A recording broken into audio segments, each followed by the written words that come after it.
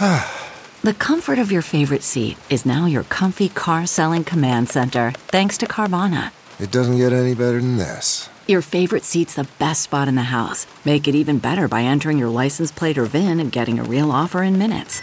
There really is no place like home. And speaking of home, Carvana will pick up your car from yours after you finalize your offer. Visit Carvana.com or download the app and sell your car from your comfy place. What makes a life a good one? Is it the adventure you have? Or the friends you find along the way? Maybe it's pursuing your passion while striving to protect, defend, and save what you believe in every single day. So, what makes a life a good one? In the Coast Guard, we think it's all of the above and more, but you'll have to find out for yourself. Visit gocoastguard.com to learn more.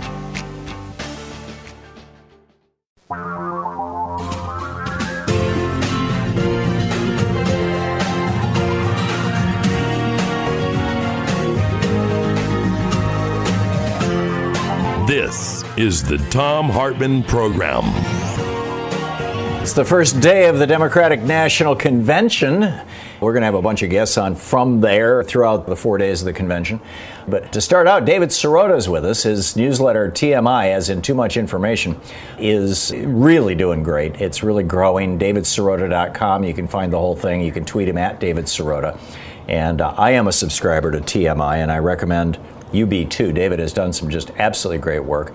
David, welcome back. I see you're blogging or newslettering or whatever you would call what you're doing about how the U.S. Postal Service chairman has led the Senate GOP's $100 million super PAC. Now, that's not Louis DeJoy, right? That's right. That's the guy basically who hired Louis DeJoy. The Postal Service is governed by a governing board of appointees, which then hires the Postmaster General. And Donald Trump appointed, or not really nominated, a guy named Mike Duncan in 2018 to the Board of Governors.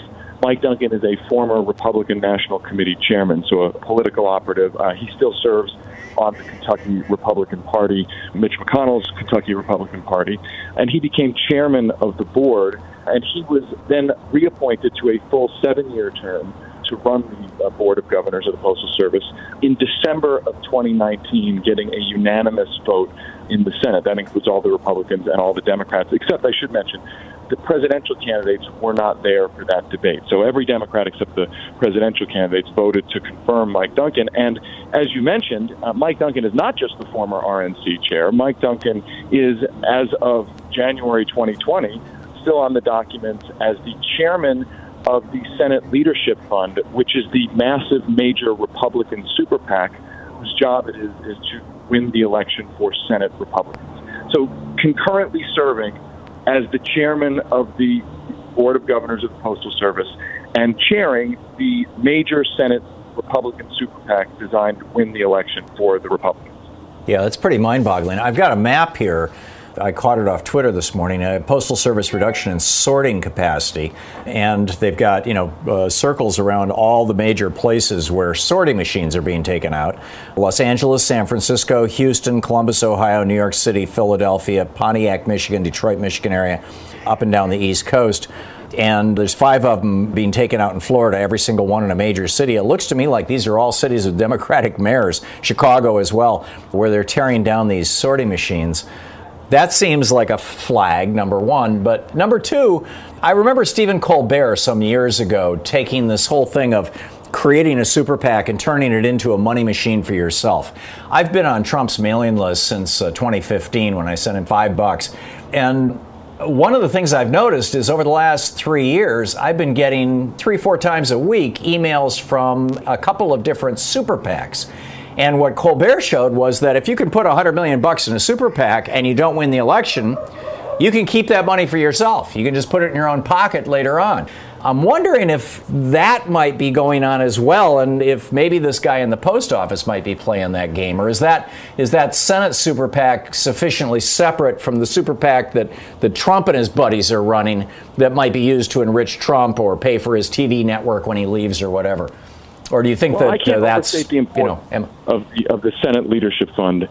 It's not just any super PAC. I mean, it is the central super PAC that is running the Republican Senate campaigns. It is basically Mitch McConnell's former associates, and it is where the I'm talking about the big Republican money, goes to then be distributed to Senate races. So if you think the election is important, the presidential election is important, then you probably certainly think that the election for the control of the Senate is super important, and that's what that super PAC does. Now you put it together, and the guy who's running the post office, the guy who's chairing the board that hired DeJoy, a Trump donor, to run the day-to-day operations of the post office, is also simultaneously running a super PAC that exists to win the election. And now all the allegations about is the post office being used to manipulate the election. Trump himself essentially saying that he doesn't want mail-in voting, and the Postal Service shouldn't essentially help people get their votes in. I mean, this boiled into kind of a perfect storm of really, really legitimate questions. I mean, one of the questions is why would the Democrats vote this guy through? Another question is, why are people allowed to serve on the U.S. Postal Service's governing board while in Senate documents? And that's the key. Our newsletter found, we dug up the Senate documents. That's what we do in our newsletter. We found those Senate documents, and with Duncan, I mean, granted, it's buried in the fine print, but he says, literally, I am the currently Senate Leadership Fund chairman. Why would somebody be allowed to serve in that position and also run the ostensibly non-political Postal Service? I mean, what kind of laws? Well, for 240 years, David, whoever has been running the post office has been relatively non-controversial, and the post office has never, ever been politicized. So my guess is that, the Democrats just were blindsided. They didn't think that Trump and the Republicans could be this evil. Maybe I'm just giving them the benefit of the doubt. No, I think, Tom, I think you're probably in part correct. I also would say it's a failure of imagination, shall we say? Yeah, and look, the Republicans have really tried to stop appointees from getting on that board, to grind the governance of the Postal Service to a halt. And so, that's the game that they play. They make it impossible, and then they make the choice somebody super extreme. I mean, now you've got the Democrats calling the Postmaster General, by the way, and Duncan, to testify before Congress to see if there's political meddling. But, I mean, this should raise all sorts of questions moving forward of whether these kinds of political appointees should even be allowed to be on the Postal Service. I mean, to my mind, listen, if you're telling me you're running a super PAC in the election, you can't serve as the chairman of the Board of Governors of the Postal Service. Which will administer, in the 2016 election, there were 40% of all votes in 2016 were cast by mail-in ballot, 57.2 million votes. So you're putting the guy in charge of what, in a non-coronavirus epidemic year, was 40% of the vote. You're putting a guy in charge of the system that collects 40% of the vote, and this time around will probably collect 70% of the vote, who is a Republican operative, in charge of a $100 million fund or more? Exactly. $100 million is to date what that super PAC has run. And I should mention, the other conflicts, the corporate conflicts here, where it's, money coming into Duncan's Kentucky Republican Party from leaders of FedEx, Duncan himself saying that he had holdings in Amazon. I mean, DeJoy has holdings, and the reason I bring that up is those are the corporate conflicts, right? About the competitors to the Postal Service. They want specific things from a weakened Postal Service so they can take over market share. I mean, it is a David, real quick, we're going to hit a break in 9 seconds. I think that Trump told DeJoy, "I'll make you a billionaire by letting your company take over a privatized post office if you'll put up with the crap for 6 months." You think that's possible? All I would say is I don't know that that's the case, but it wouldn't surprise me. Yeah. And I wonder if this other guy, what's his name again? Mike Duncan. Mike Duncan. If Mike Duncan is in on that, let's become a billionaire thing, too. David Sirota, TMI. DavidSirota.com is the website. Thank you, David. This is the Tom Hartman Program.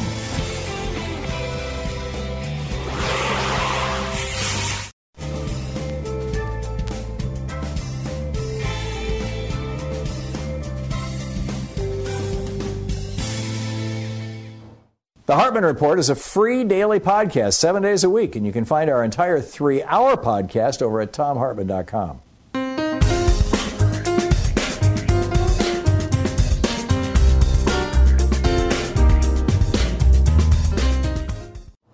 Jessica in Chicago, watching us on Free Speech TV. Hey, Jessica, what's on your mind today? Hi, Tom. I'm putting on my protest sneakers tomorrow. There are protests all across the country at local post offices. And Indivisible is trying to get the word out. And Portland, I love Portland's protest. Tomorrow they need to take it to the post office. And Portland has been protesting in front of the post office. There have been protests here. There were last week, almost every day. Oh, wonderful. As far as I know. And I'm making posters today. So that's I'm great. very busy. That's great. So you learned about this through Indivisible? Yes. Oh, that's great, Jessica. That is absolutely great. Where in Chicago are people going to be showing up? Or is that tightly held secret? Or just I'm just showing up at my town post office. It's all across. So just go to your local post office? Yes, all across. And all across the country. Republicans are doing it too, so I love it. Yeah, that's marvelous. I got a wonderful thing to tell you. All my Republican side of the family, 8 of them are all voting for Biden and Camilla. Wow. Do you think, Jessica, that that's because of things like the Lincoln Project ads and Joe Scarborough in the morning, you know, a reliably Republican commentator on the show? You're going to love this. It's because of Camilla. My sister said if it was anybody else, she would have voted Trump, but she likes Camilla, so I was so surprised. So it's all about Kamala Harris? That's remarkable. That's impressive. Yeah. So I say, swampy, Trumpy, start packing. Yeah, there you go. Okay, Jessica, thank you very much for the call. Great to hear from you. Good talking with you. Rich in Rhinelander, Wisconsin. Hey, Rich, what's up? Tom, what do you think of during the convention, one of the speakers calling for a national day of mourning for the people who have died from COVID-19, involving all of the living presidents? Wow.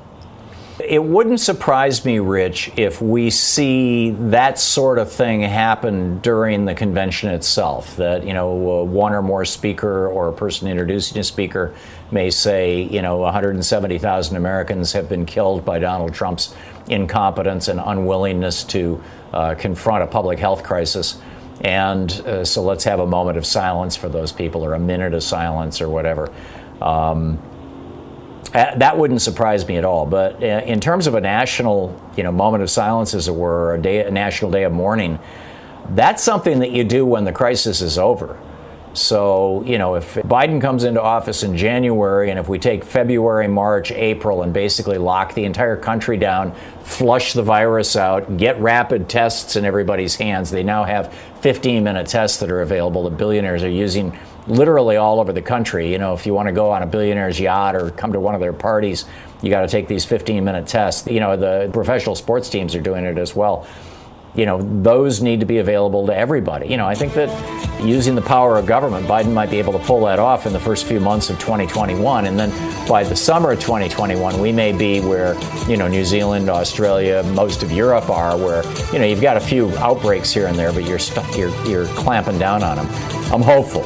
And that would be the time for the National Day of Mourning, Rich. I think it's a great idea, and thanks for calling and suggesting it.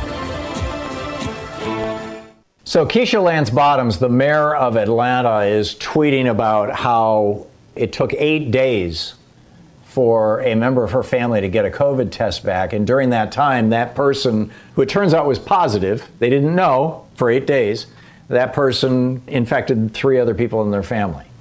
Had they simply known, they could have quarantined that person. Even Mick Mulvaney, you know, right-wing crazy, former Tea Party congressman, you know, acolyte of the Koch brothers. Even Mick Mulvaney is saying this is unacceptable during a pandemic when his own kids couldn't get tested, or one of his kids. The other one got tested and it took 7 days to get the results back. He says this is unacceptable. We've got a whole video about why this is, where the ideology that's driving. This is beyond incompetence. This is actually ideological. A new video out about this. You can find it over at TomHartman.com.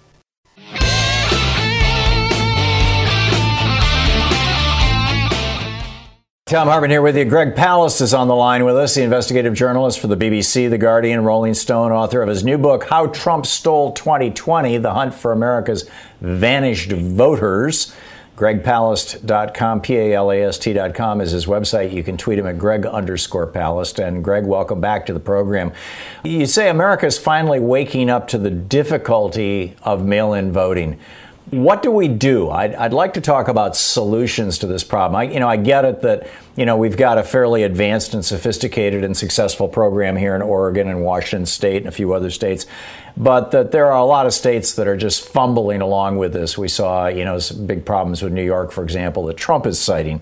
And there are, of course, Democratic strategists who suggest that the whole thing that Trump is trying to do right now is simply to undermine people's faith in mail-in voting. So people who are, unwilling to go to the polls, again, this extraordinary poll that shows that of those who say they will vote by mail, this is from MU Law Poll, 81% support Biden, only 14% of people who say they're going to vote by mail support Trump. That basically all this stuff about mail-in voting is a way to try to discourage Democratic voters. So give us your take on all this.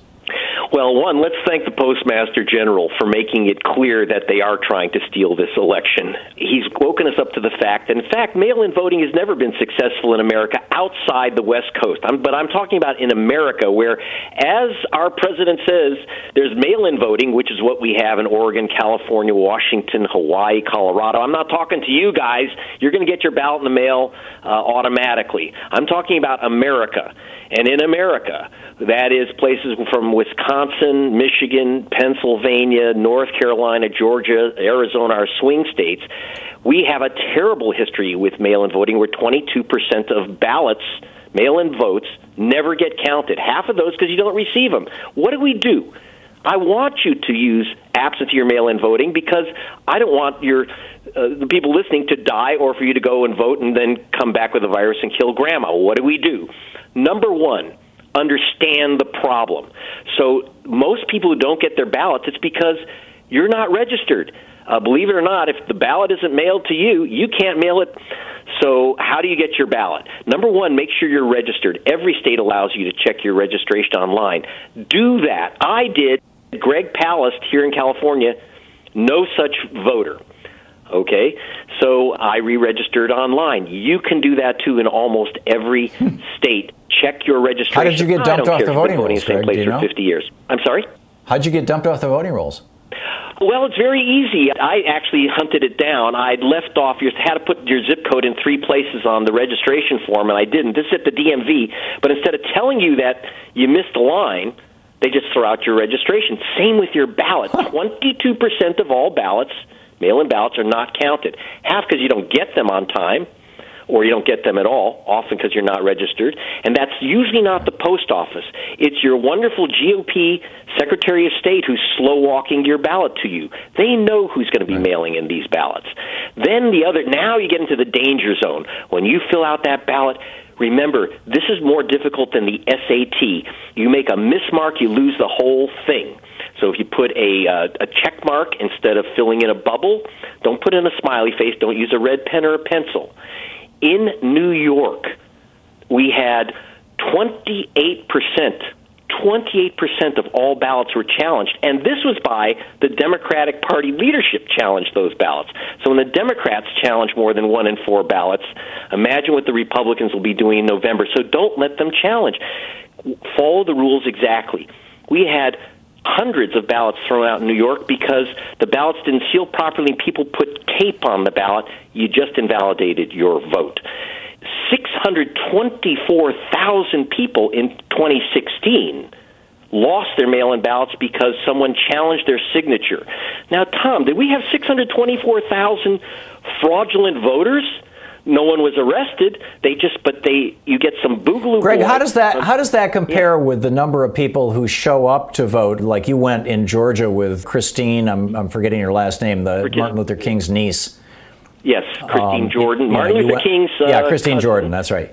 Yeah, 92 years old, voting at the voting same voting station 50 years, and they threw her out. They said you can't vote here anymore. Right, so is the number of people who get provisional ballots or are purged from the list or try to physically vote in person roughly parallel to the number of people who don't successfully vote by mail? According to MIT... Where is voter suppression worse? Definitely by mail. 4%. We lose about 4% of our voters in precinct voting, according to MIT, and 22% in mail-in voting by the same study. And as MIT said, if we lost 22% of in precinct votes, there'd be riots. So we now have to take care of our vote because we have to send it in. By the way, avoid the post office. In most cases, you can pick up, if you don't get your ballot right away, go pick it up from your county board of elections. Every county will give you your ballot from the clerk's office. Second, if you can do it, put it in a drop box. Put your ballot in a drop box or take it to an early voting station and hand it in, or take it to your county clerk and get your signature validated on the spot. I'm sorry if it sounds complicated to vote this year, but it is. If you want your vote to count, take these simple steps. It's not easy, but it's, I'm not asking you to be like John Lewis and get beat up on a bridge near, and go into a coma to vote. I'm just asking you to go to the county clerk's office and pick up the ballot, fill it out, hand it right back in, get your signature verified. That is absolutely the safest way to operate. Yeah, there was a meme shared on one of the message boards a week or so ago by some guy in his 60s or 70s, and he said, I'm in that age or whatever, where I'm at high risk for coronavirus, but my father volunteered to go to Europe and fight the Nazis at the risk of, and not just the risk, he literally had people shooting at him. Nobody's going to be shooting at me, at least so far, if I go and try and vote. I am willing to risk a virus to fight for democracy. And that, people blogging about how they'll crawl across ground glass to vote, in this election to get Donald Trump and the GOP that supports him out of office. Please don't. But let me make a suggestion. Go for it. Don't crawl over glass. Don't endanger yourself or your family. Stop thinking about Election Day. In America, we have election month. Most states, 2 to 4 weeks in advance, you can vote early. Go in, get your mail-in ballot, and take it into the early voting station. And in lots of cities and in lots of states, you can have legal ballot harvesting. Organizations like League of Women Voters and others are authorized to collect your ballot and take it to the county clerk's office, so you try to go around the post office if you possibly can.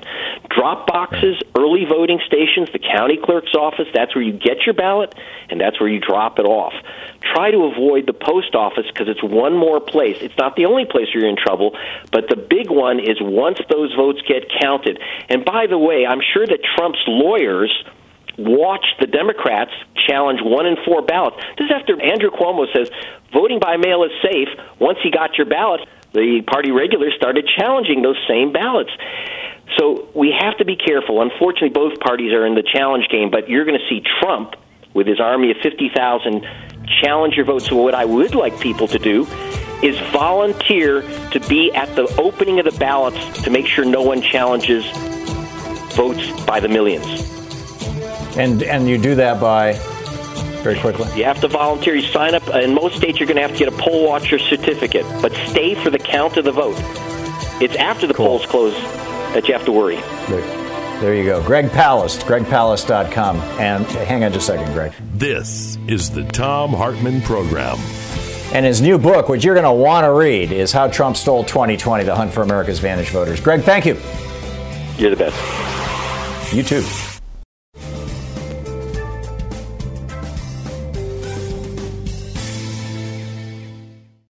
Sometimes Louise and I just crave a restaurant-quality dinner at home without doing all the work or driving. Well, Cook Unity is the first chef-to-you service delivering locally sourced meals from award-winning chefs right to your door every week. And it appears to be less expensive than other delivery options. Go to cookunity.com/Hartman with 2 N's or enter the code Hartman with 2 N's before checking out for 50% off your first week. We just received our first meals from Cook Unity. And what a huge difference it is to get the best chefs in the country to bring creative, delicious meals to us and you every week.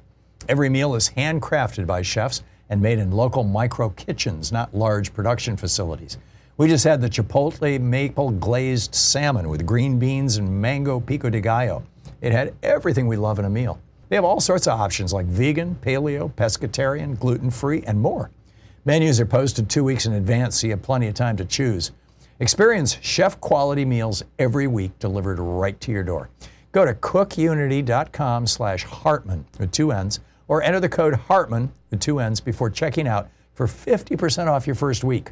That's 50% off your first week by using the code Hartman or going to cookunity.com/Hartman. Okay, picture this. It's Friday afternoon when a thought hits you. I can spend another weekend doing the same old whatever, or I can hop into my all-new Hyundai Santa Fe and hit the road. With available H-Track all-wheel drive and 3-row seating, my whole family can head deep into the wild. Conquer the weekend in the all-new Hyundai Santa Fe. Visit HyundaiUSA.com or call 562-314-4603 for more details. Hyundai, there's joy in every journey. CarMax is putting peace of mind back in car shopping by putting you in the driver's seat to find a ride that's right for you. Because at CarMax, we believe you shouldn't just settle for a car. You should love your car. That's why every car we sell is CarMax certified quality, so you can be sure with upfront pricing that's the same for every customer. So don't settle. Find love at first drive and start shopping now at CarMax.com. CarMax, the way car buying should be. Okay, picture this. It's Friday afternoon when a thought hits you. I can spend another weekend doing the same old whatever, or I can hop into my all-new Hyundai Santa Fe and hit the road. With available H-Track all-wheel drive and 3-row seating, my whole family can head deep into the wild. Conquer the weekend in the all-new Hyundai Santa Fe. Visit HyundaiUSA.com or call 562-314-4603 for more details. Hyundai, there's joy in every journey. Okay, picture this. It's Friday afternoon when a thought hits you. I can spend another weekend doing the same old whatever, or I can hop into my all-new Hyundai Santa Fe and hit the road. With available H-Track all-wheel drive and 3-row seating, my whole family can head deep into the wild. Conquer the weekend in the all-new Hyundai Santa Fe. Visit HyundaiUSA.com or call 562-314-4603 for more details. Hyundai, there's joy in every journey.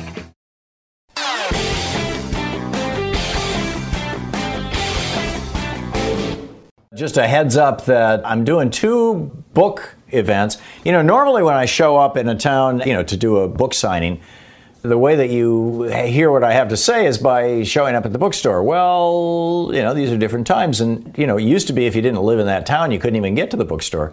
We are doing virtual events, live virtual events, August 25th with Powell's here in Portland. David Corton, in fact, is going to be talking with me. And in Seattle, with Seattle Town Hall, again, a live virtual event. That'll be Friday, September 4th. So just a heads up on that. Ralph Nader wrote of this new book. It's called The Hidden History of Monopolies, How Big Business Destroyed the American Dream. He said, this is the most important dynamic book on the cancers of monopoly by giant corporations written in our generation.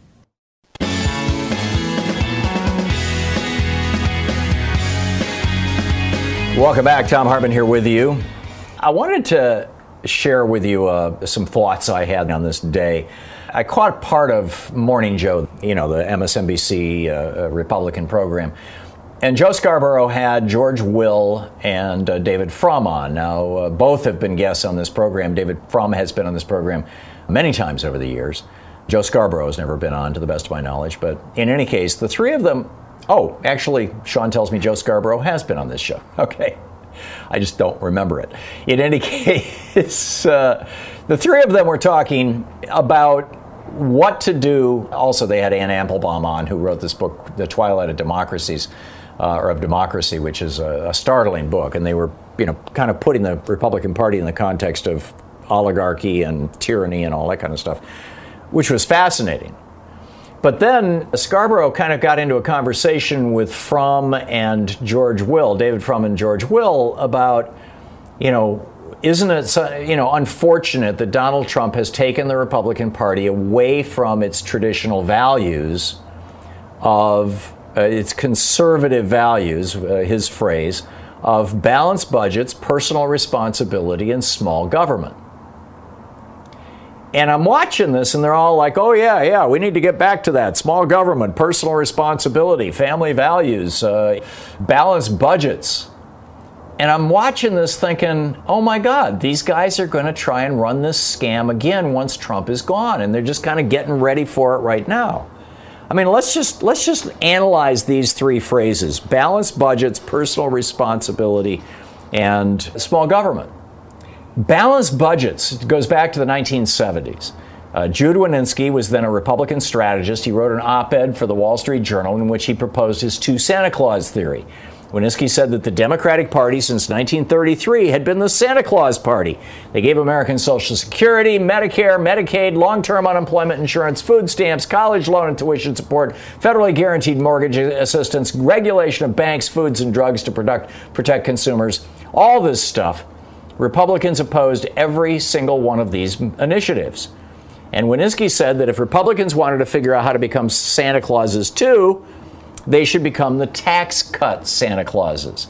And the strategy goes like this. When Republicans are in office, cut taxes massively on rich people and big corporations, thus driving up the budget deficit hugely. And then when Democrats come into office, start yelling and screaming about the budget deficit and how it's going to destroy the country. And this would force Democrats to shoot their own Santa Claus. And in fact, it worked. I mean, Reagan was the first president to actively and aggressively use this strategy. He tripled the national debt from around $800 billion to over $2 trillion in just 8 years. He ran up more debt in those 8 years than every president of the United States, all the way back to George Washington combined.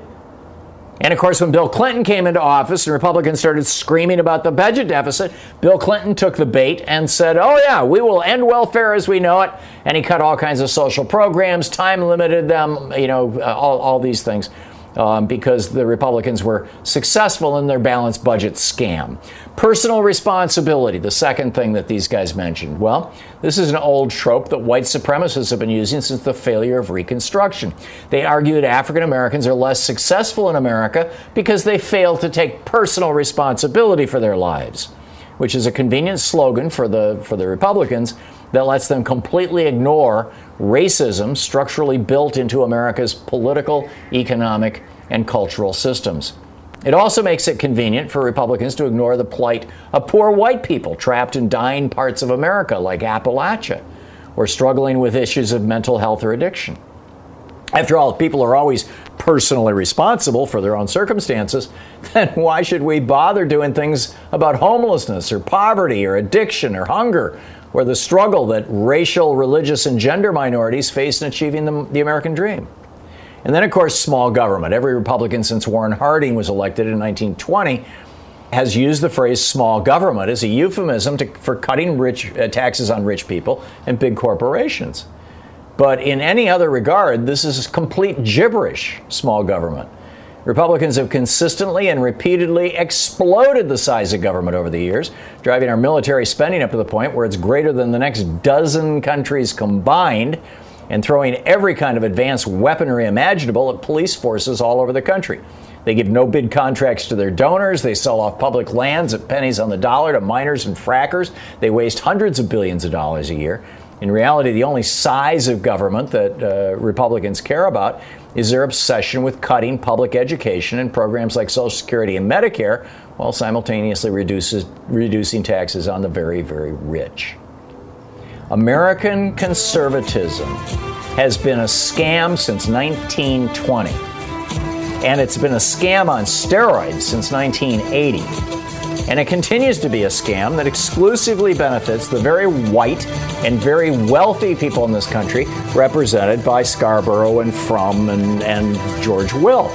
And no amount of hand-wringing or sloganeering or reinventing the party is going to change that fact. You're listening to the Thom Hartmann Program. So my question for you, is the Trump wipeout sufficiently large enough that Americans will figure this one out too? What do you think?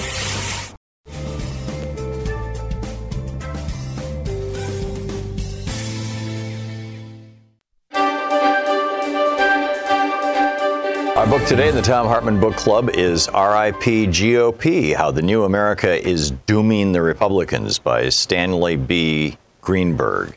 This is from the introduction. This book tells an amazing story, and if you hadn't seen what happened to America over the last 4 years, you wouldn't believe it. It even has a happy ending that's none too soon for all of those of us who've had enough fighting, division, and enough politics. This time, the end of politics portends a country united and finally liberated from gridlock to address the nation's most serious problems.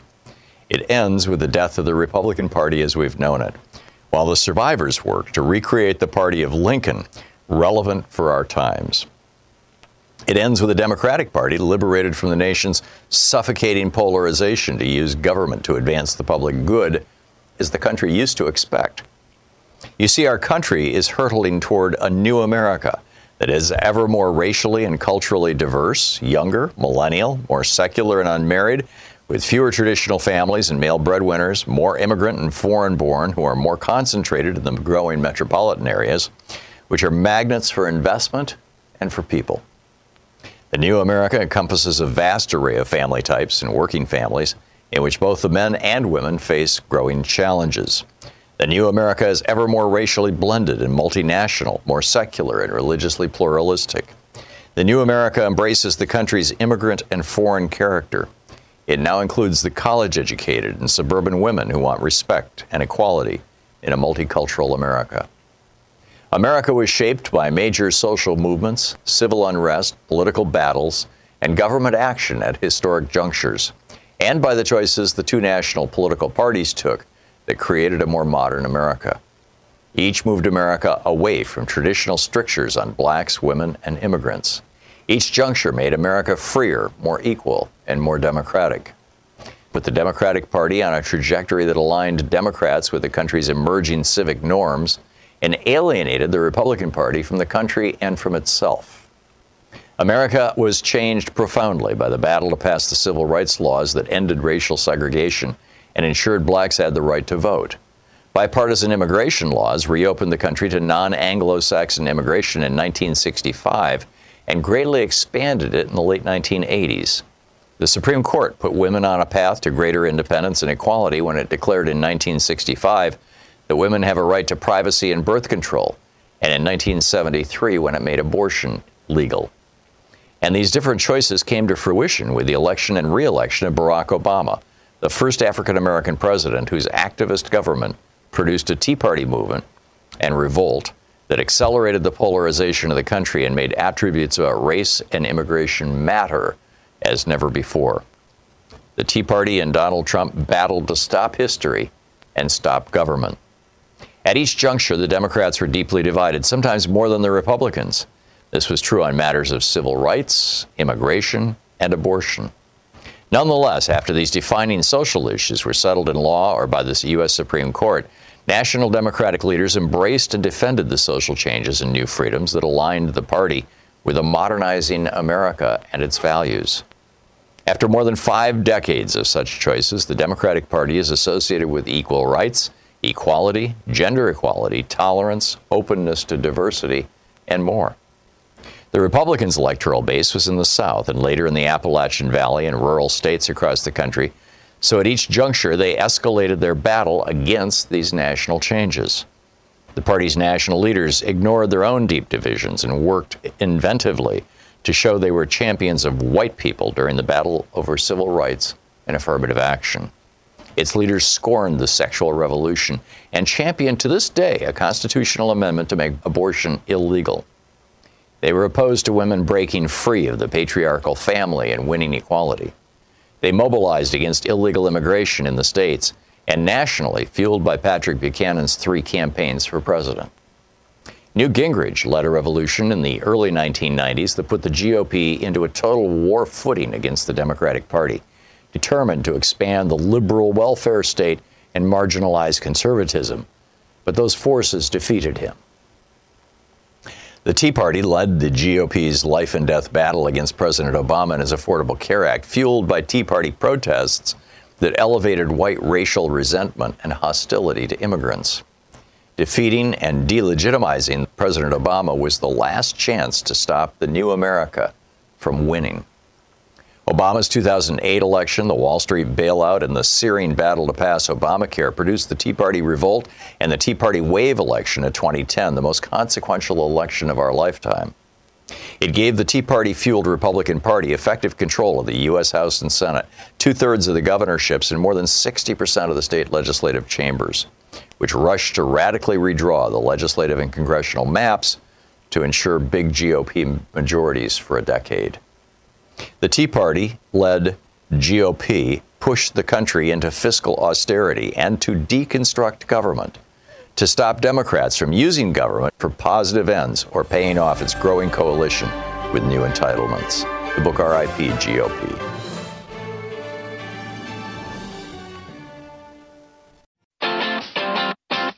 You're listening to Thom Hartmann. Quick math. The less your business spends on operations, on multiple systems, on delivering your product or service, the more margin you have and the more money you keep. But with higher expenses on materials, employees, distribution, and borrowing, everything costs more.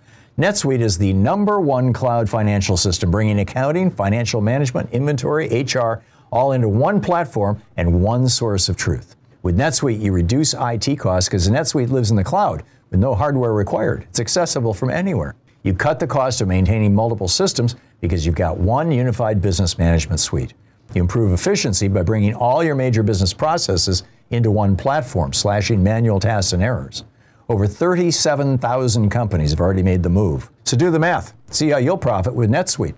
By popular demand, NetSuite has extended its one-of-a-kind flexible financing program for a few more weeks. Head to netsuite.com/Hartman with 2 N's. netsuite.com/Hartman. That's netsuite.com/Hartman. Welcome to Fail Better, David Duchovny's new podcast with Lemonada Media. On Fail Better, David, who has experienced both low and high-profile failures throughout his life, explores the vast world of failure, how it holds us back, propels us forward, and ultimately shapes our lives. Each week he'll chat with guests like Ben Stiller, Bette Midler, and more about how our perceived failures have actually been our biggest catalysts for growth, revelation, and even healing. Through these conversations, he hopes listeners can learn how to embrace the opportunity of failure and fail better together. Fail Better is out now wherever you get your podcasts. Okay, it's time to commit. 2024 is the year for prioritizing yourself. Begin your new smile journey with Byte, and you could start seeing results in just 2 to 3 weeks. Just order your at-home impression kit today for only $14.95 at Byte.com. Byte clear aligners are doctor-directed and delivered to your door. Treatment costs thousands less than braces. Plus, they offer financing options, accept eligible insurance, and you can pay with your HSA, FSA. Get 80% off your impression kit when you use code WONDERY at Byte.com. That's BYTE.com. Start your confidence journey today with Byte.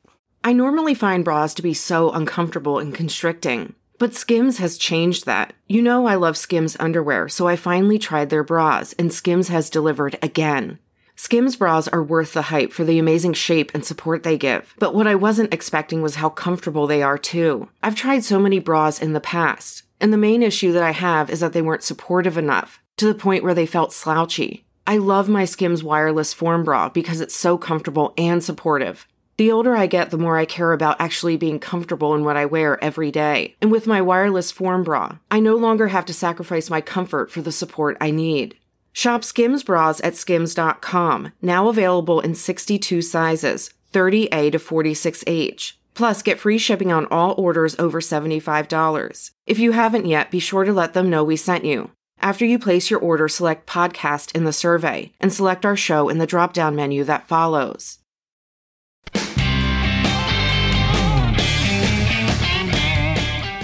On the line with us is Christine Pelosi, a member of the DNC and the Electoral College. In 2016, she served as a presidential elector for the state of California. She's the author of Campaign Boot Camp and Campaign Boot Camp 2.0. Democrats.org is the website. The Twitter handle is SF Pelosi. Christine, welcome back to the program. It's been a while since you've been on. Give us your take on this whole Protect U.S. Postal Service Whistleblowers campaign.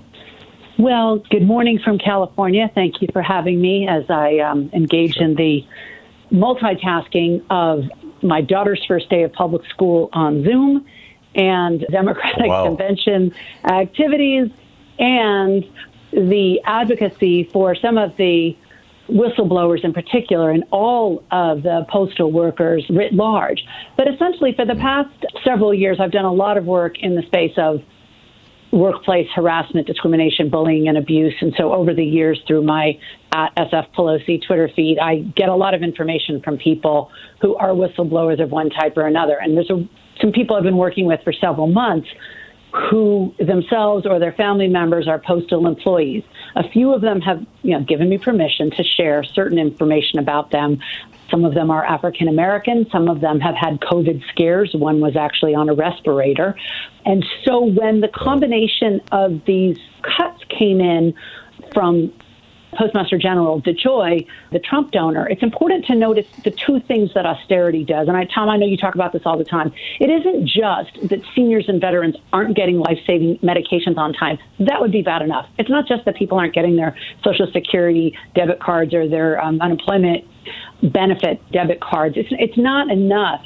The personal harm that's coming to people, that's awful. And that alone would be a reason to stop these cuts. But when you remove a mail sorter from a post office, what you're really doing is making those employees work physically, ergonomically much harder to sort the mail, and it takes longer to do because you're not putting it on shelves. It's like telling your kid, clean your room, and they shove everything in the closet versus putting things on shelves and drawers in an organized way, right? We all can understand that. Mm-hmm. But when that's happening to postal workers, who then others are working full shifts out in the hot sun, again, risking COVID and other diseases, and they're essentially told that their labor doesn't matter, that their grievances don't matter, they're livid. And then when you combine that with limiting the places where people can drop off mail, and literally the order that one allowed me to share that they were told to hold back 40 packages at one facility. It's supposed to be package in, package out on the same day, but this deliberate slowdown with Lord knows what in those packages. Could be life-saving medication. Could be something that you ordered. Could be Nikki Haley's nephew's popcorn order. We'll never know. But that's got to be delivered. So these whistleblowers need to be protected. According to the Department of Labor statistics, post office employees are always, unfortunately, in the top 3 of agencies whose whistleblowers receive the most retaliation.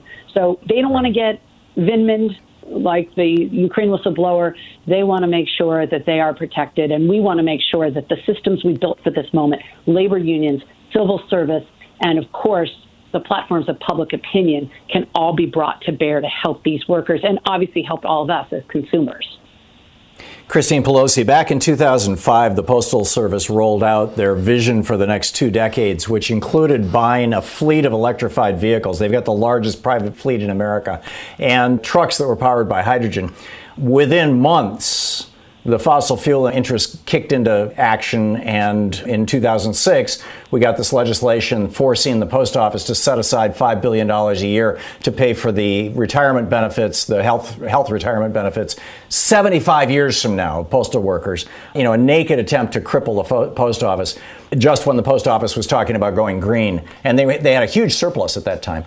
Do you see any of this being undone? Yes, I do, for 2 reasons. One, as you mentioned, that happened in the last gasp of the Republican control of the House and Senate in 2006, that they started to make them do what nobody has to do, prepay pensions for 75 years going forward. No other government agency has to do that. In fact, no other business does that. But also keep in mind, this has always been about competition. When I worked on Capitol Hill as the chief of staff to a member of the House Government Reform Committee from 2001 to 2005, everybody wanted a bank. DHL wanted a bank, Walmart wanted a bank, UPS wanted a bank, and we said, well, if anyone's going to get a bank, it should be the Postal Service, right? Yeah. It shouldn't be these private companies, but what they want to do is drive the Postal Service out of business so it can be privatized and taken over by people who have profits over people, and who, by the way, the first thing they would do when they took over the post office would be to eliminate that requirement that they prepay pensions 75 years in advance. We both know that. I've got it. Hang on just a second. Program. Christine Pelosi, the author of Campaign Boot Camp, Democrats.org. Christine, thanks so much for dropping by today. Always a pleasure. Thank you. Thanks. And you can tweet her at SF Pelosi.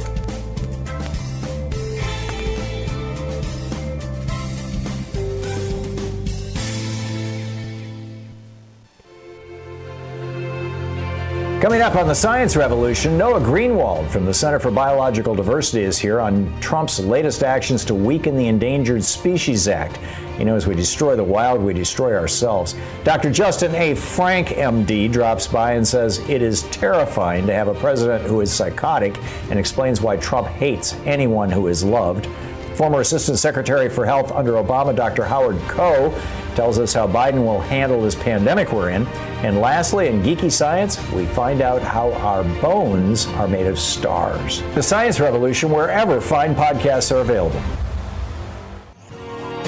So I remember the late 1970s when George Herbert Walker Bush was this patrician Republican who, had a big mansion in Maine, and he and his wife, Barbara, supported abortion rights in the United States in a big way, in a public way.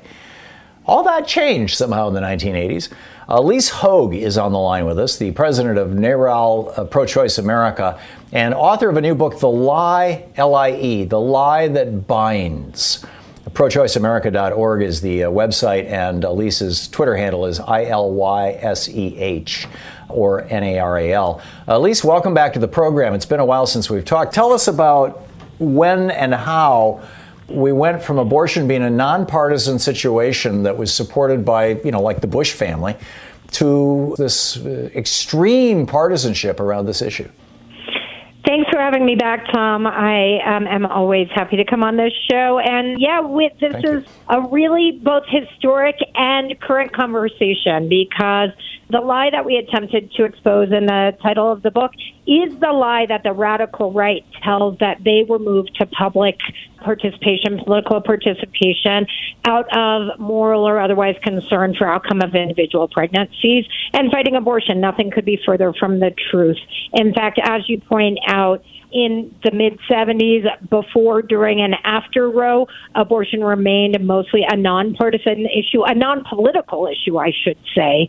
And, in fact, the radical right was mobilized to political participation fighting school desegregation in the late 60s. And then they sort of careened and converged with Phyllis Schlafly and the Eagle Forum's efforts to kill gender equality through defeating the ERA. Both had a similar interest.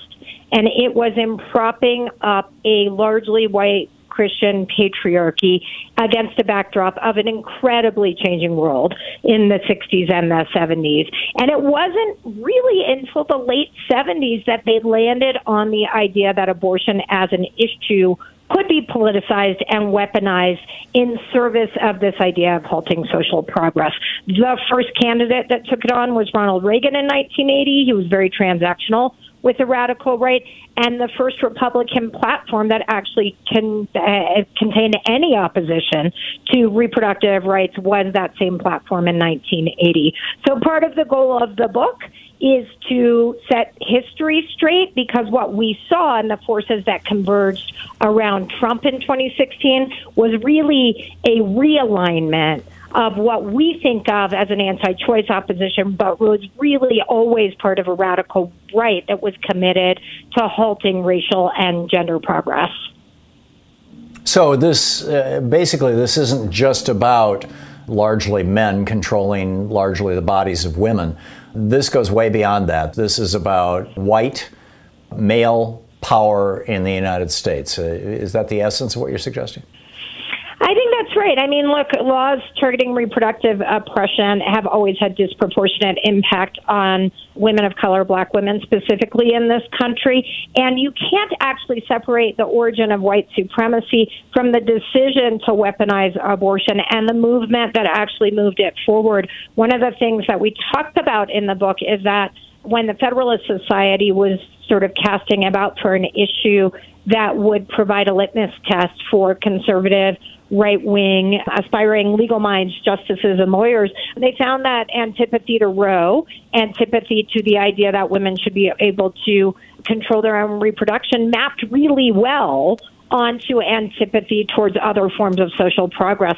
That is a body of work that actually was replicated in 2019 that showed the same among the public. And so gender oppression and racial oppression have always been intertwined, and they remain intertwined, but it's crucially important to understand that we have to tease them out in order to combat them. So back in the 70s, when abortion was, and birth control for that matter, I mean, the birth control pill was legalized or approved by the FDA, as I recall, in 1961. And there's been an opposition to that, too, among the hardcore so-called Christian right. Back then, there was no group that said, we're the white male patriarchy. It's become more and more clear that that's the way that the Republican Party identifies itself today. But in the 70s, nobody was saying that, at least out loud. Where was that patriarchy, that white patriarchy centered, brought it forward? It's a great question, and I think nobody was saying it because they didn't have to, right? It had been the way of the land since America was established on Native American land for hundreds and hundreds of years. For white Europeans. Thank you. For what we try to trace in the book is that there were movement architects, forefathers that recognized that their lock on power was actually being threatened. It was being threatened by changing demographics, but it was also being threatened by movements that were ascending through the 50s and the 60s and the 70s. And it was obviously the civil rights movement, which led to the Black Power movement. It was the women's liberation movement, as well as the LGBTQ movement. All of these were requiring people who were committed to a sovereign lock of white control to establish new institutions. And they didn't go out and say, hey, these are institutions dedicated to the white patriarchy, although certainly you can track intersections between the people who did this and institutions like the KKK. But they were people like Paul Weyrich, right, who we really talk about in the book as someone who took money from the Coors family, which we know has roots in Nazism and white supremacy, and they started to build infrastructure, and they started to build infrastructure that was dedicated to maintaining the status quo. So whether it was the American Legislative Exchange Council or Americans United for Life or Heritage Foundation or Federalist Society, all of these institutions were built in service of that status quo. And it's interesting that you mention contraception, because one of the things we do talk about in the book is while the FDA certainly acknowledged efficacy of contraception in 1961, the Supreme Court made contraception legal for unmarried women in 1972, the year before Roe. And this had massive implications, certainly culturally, where sexual liberation was really threatening some of the cultural norms, but also economically, where women who suddenly had access to contraception were entering the workplace and staying. They didn't have to leave if they accidentally got pregnant, and they were challenging what had traditionally been a male power structure in the workplace for access to the C-suite. We want pay equity, and nobody liked that, or I shouldn't say nobody liked that. Lots of people like that, but nobody in this movement liked that. But when they were batting about this idea of, like, how do we build a Trojan horse around one of these issues, it was determined that, contraception was a little too popular, but it is not, every time someone is surprised when someone who identifies as pro-life or anti-choice or anti-abortion also objects to contraception, I say that is absolutely part of the underlying ideology from the beginning. These things are not contradictory. Yeah. How does this inform us about fighting these battles, or, for that matter, waking people up?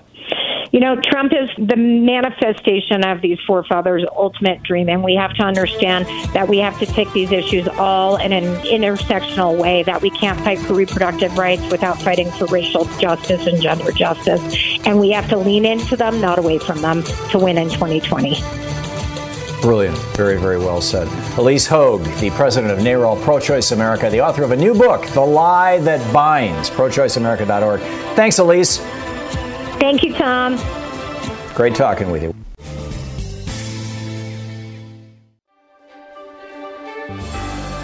Our book today in the Thom Hartmann Book Club is Don't Label Me, an incredible conversation for divided times by Irshad Manji.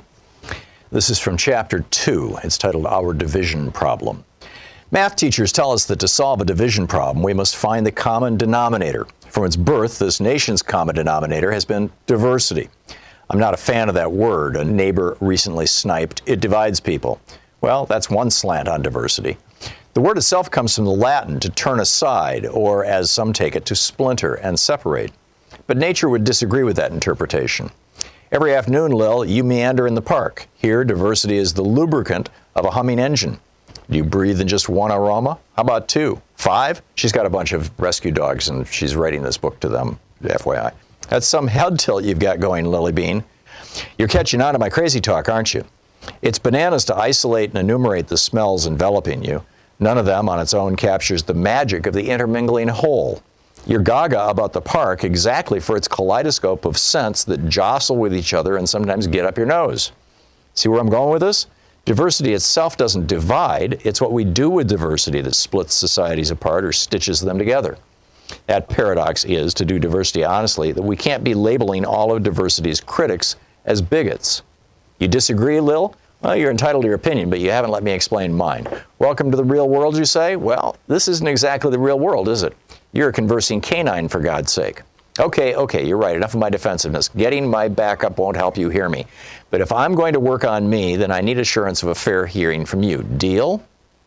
Note to self, never expect the mother-daughter relationship to be a picnic in the park. As I was about to explain, Lil, there's more than one way to look at a situation. Some people oppose diversity because they are bigots. Others, though, are skeptical of diversity because of how we, its champions, practice it. We're fixated on labeling, and labeling drains diversity of its unifying potential. Since the founding of the U.S. Republic, Americans have extolled the idea of unity in diversity. E pluribus unum, out of many one, became a gallant motto for the union of the original 13 colonies. No argument, Lil, the colonists were themselves colonizers of native people, of black people, of women, and of poor white men. I acknowledge that such labels didn't drop from the clear blue sky. These groups bore the brunt of keeping the United States united. So I'll keep it real, too. E pluribus unum has always been an uphill battle. Americans fought a gruesome civil war over the obscenity of slavery, whose promoters reduced human beings to labels. A century earlier, drawing unity from diversity proved to be onerous business of a different sort. It demanded that ardent revolutionaries check their egos. Just before voting on the Constitution, the framers listened to a letter from Benjamin Franklin. He, in turn, had somebody read it out loud. Addressing each signatory as if speaking to him in person, Franklin confessed in the letter, quote, "I do not entirely approve of this convention at present, but, sir, I am not sure I shall never approve it. For having lived long, I have experienced many instances of being obliged by better information or fuller consideration to change opinions, even on important subjects, which I once thought right but found to be otherwise." Take a moment to digest this, Lily. A world-class rebel states publicly that he doesn't know it all, that he's missing something obvious to others, that he might be wrong. Was Ben Franklin written off as a wimp? Nope. His fellow framers knew the value of humility in making the impossible happen. For America's revolutionaries, breaking free from a British despot would be the relatively simple part. Much harder would be replacing despotism with something democratic and doable. The framers' solution? To enshrine and institutionalize diversity of viewpoint. Their logic? In a republic of vastly different regions, cultures, peoples, and perspectives, there's nation-building power in airing disagreements. Diversity of opinion as a common denominator. Sheer genius, Lil. In Why Societies Need Dissent, the legal scholar Cass Sunstein describes this funky formula as, quote, the framers' greatest innovation. Americans, I'm thrilled to tell you, still aspire to that vision. In June 2018, the Harris poll released findings about what unites and what divides our country. Among the factors that unite, being open to alternative viewpoints. But the deflating reality is people generally mean that other people should be open to their viewpoints. Today, living the revolutionary ideal seems a non-starter, and for various reasons. Hands down, the most controversial reason is the changing makeup of America. It's a landmine of fraught labels, frail identities, and engulfing emotions. Can we talk about it? In this country, brown, black, and multiracial babies outnumber white babies. Beyond our major cities, small towns have started to mix it up. Take Storm Lake, Iowa. The editor of its community newspaper estimates that, quote, 88% of children in our elementary schools are children of color. We speak 21 languages, end quote. Sarah Smarsh, a journalist from Kansas, says that in the past 10 years alone, and thanks to the rise of agricultural agribusiness, Her farming community has become home to workers from Mexico, Central America, and the Middle East. That's a bundle of change in a flash of time. Thank God America has a history of muddling through. Problem is, Americans can't depend on the past to predict that the future will be tickety-boo. Sure, some prejudice has subsided as successive waves of migrants have integrated. And she continues from there. The book, Don't Label Me, by Irshad Manji.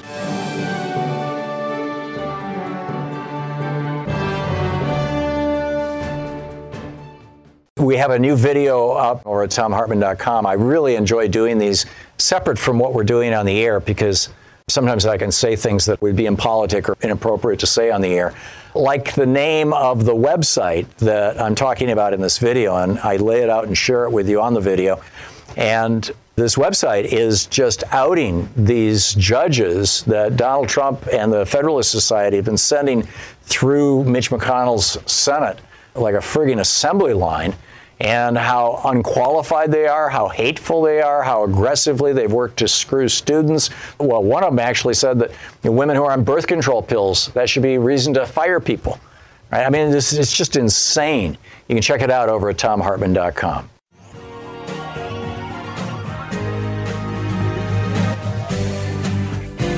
We'll be back with more of the news and more of my thoughts and yours in this kind of national town hall meeting we have here every day on the Thom Hartmann program. And in the meantime, don't forget, democracy is not a spectator sport. Never was intended to be. It requires you. So get out there, get active, tag, you're it. We'll see you tomorrow. You've been listening to Thom Hartmann. For audio and video archives, visit TomHartman.com.